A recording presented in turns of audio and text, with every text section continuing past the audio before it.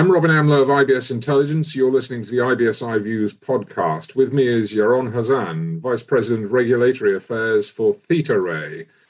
We are talking about human trafficking and what banks can do about human trafficking. Forced labor generates $150 billion in illegal profits annually, according to estimates. If it wasn't profitable, it wouldn't exist. So the question is, how do we make it unprofitable, Yaron? We need to treat child trafficking and human trafficking as you treat any other severe financial crime, but taking into account the specification and the unique characteristics of such phenomena. So on the one hand, we definitely speak when we talk about the bank's role and the financial activity of such organizations. We talk about cross-border activity that is being done through banking, global banking. We talk about, which is still not as significant as the traffic of money and money flows from the banks to the banks, about several additional channels, such as cryptocurrencies. This is the financial activity of the networks of people that are involved in child trafficking and human trafficking. Their purpose is to take the poor kids or the poor people, usually from poor countries, and to move them across borders.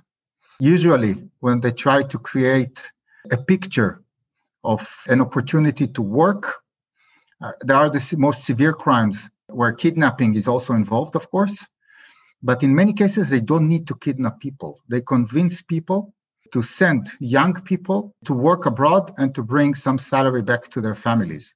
And the terrible situation around it is that no matter which relatively poor country you look at, the opportunities for these bad guys are always tremendous. We know that the purpose and the goal of these bad people is the money.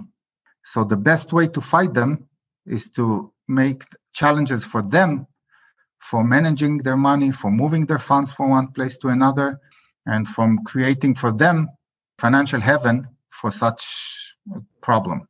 The financial activity of such organization, as I already hinted, is usually from weak market to stronger markets and vice versa. Their headquarters can be even in Western societies and Western economies. So in many cases, they would like the funds to arrive to those targets. But the key topic is that it starts with some kind of a trade activity and moving people from one place to another by ships, by airplanes, by any other familiar method. And then charging money for that whenever the potential services will be required, and then moving the funds again between countries. So in terms of the geographies of the potential use case, I covered several potential types of territories, but in terms of the banking system and the financial activity of such operation, I will explain it furthermore. Like any trade-based money laundering or trade-based terrorist funding, when it comes to the actual physical assets, products, or people, it requires cooperation between many parts of the government, the custom, the police, border controls, etc. So again, it's not something that we will tackle today. But when it comes to the financial activity of such operation, we at ThetaRay, for example, detected a case that in East Europe, a certain bank, respectful bank, had a customer. It was a legal entity, not an individual. Let's call it a small company that presented itself through the Know Your Customer and the account opening phase as medical services that are somehow related to women and to kids, birth controls, etc. It appeared to be a legitimate business. Apparently, when the activity started, the movement of funds, and especially the counterparties of this activity, triggered indications for unusual and potentially suspicious behaviors. Now, the combination of these indications, it's what brought the local investigation team to focus on that potential risk and potential crime. And they revealed through relatively fast investigation that it was not at all the type of company that was presented to them, but actually it was about moving people and moving young people. And eventually it was concluded after deeper investigation as related to child trafficking. Strange enough, it was a branch of a very large bank. From the headquarters of the large bank, 3 to 4 months after Tetaré revealed the case, they sent a request to this branch of the bank in the Eastern Europe country and asked them specific questions about these accounts and about those type of fund movements, and told them, actually confirmed to them, that this is related to child trafficking. Naturally, the bank that used Tetaré already discovered it, already stopped the services to these entities, already reported to the authorities. And moreover, what they said to us is that if it only for this discovery alone, it was worth implementing and applying Tetaré, because then you really save lives of young people, etc. So we're talking about artificial intelligence in this application. What does it do to detect money laundering schemes that are linked to crimes like human trafficking? The reason that Tetaré suits for such complex activities is because it works totally different than the normal mechanisms that banks used to apply for monitoring transactions or trying to discover suspicious activities. In the past, let's say 20 to 25 years, all banks, including when I worked at HSBC in our bank, and all banks were using it, the key control to try to find through the actual transactions and the activity of the customers if something is potentially suspicious was rule-based. When you set rules and you try by rules to detect complex crimes, not only that you give the bad guys a huge step forward ahead of you and the biggest advantage they could ask for, you actually prevent yourself from seeing the sophisticated schemes. Because if you imagine, let's say, a box that illustrates all the transactions I have, if I focus only on specific predefined rules, I look only on the left top angle of the box that match predefined scenarios and thresholds, and I actually ignore all the rest. So one big difference is that Tetaré first look at the entire picture and try to identify, based on many parameters at the same time, and this is the second difference, what potentially could be unusual, because it learns normality first, how most customers behave, and then triggers what is unusual. So far, nothing related specifically to child trafficking or trust funding or illegal gambling. But what comes next is that not only Tetaré measures several parameters at the same time, let's say the geographies, the volumes of activities, the type of counterparties, the total value of the activity, and the volume of cross-border compared with domestic activity. These are just few small examples, the simple examples. If you measure them all together, suddenly you understand, wait a minute, I can see a picture. I will not have just a signal or just a specific sign that I don't know if it's somehow related to something. I can see a full picture of combination of risk indicators.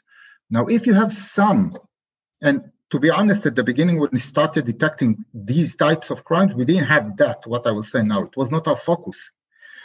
But when you have some understanding that this risk is part of the risks that you are focused on, then you can even help the system with some features, some data sources that if they combine together, can show you more clear indicators for terrorist funding or for human trafficking or for child trafficking or for illegal gambling. Now, Tetaré alone, without any purpose, intention, and knowledge, will find such cases because they are not normal financial activity. And usually it will not resemble what the customer presented at the KYC. So it will be totally away from the profile, the business profile of the customer and how such customers should behave.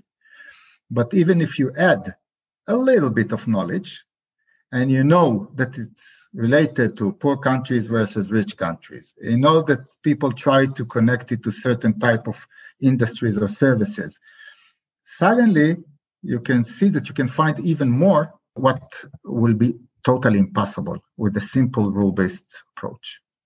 Well, the bottom line is you wouldn't have been able to find as many examples of this sort of activity before because it was a manual process. it was not an AI-driven process, and the physical volume of research you would have to do was not possible. Even if you take the most experienced expert, even for a specific topic, the limit of our brain to what we can define in advance that will help us focus specifically on those risks, it's impossible. Moreover, the manual work that you have mentioned it's totally true, because until today, most banks try to base fighting specific phenomena like illegal gambling, like ISIS activity, like child trafficking or human trafficking, based on intelligence, based on things or hints or indicators that they receive, usually from external sources. But then, as you said, the volume of the activity will not enable people to try and find those indicators that potentially they could have identified from external sources within mass of payments and data. So this is something that obviously is going to grow in importance for financial institutions, because nobody wants to be involved in any kind of illegal activity like this. It is one of the key pillars for which artificial intelligence, machine learning is going to be very important. Crucial, really crucial. The organizations and the regulators that already acknowledge that is across the board. The FATF published recently in July a document that encouraged the industry as a whole to move away from rule-based approach, to move away from the last 20 years and what we've tried as methodologies to put against those bad guys, because they know the rules as well. They know the systems, they know the rules, and they know how manual work will try to catch them. So even the FATF and local regulators in many countries already started encouraging in the last 2 years the banks and the financial industry to move to artificial intelligence and machine learning for these purposes. Is it realistic to be able to expect to catch everything, or are people still going to slip through the net even when it's an AI net? Nobody can guarantee 100% coverage of any type of criminal activity.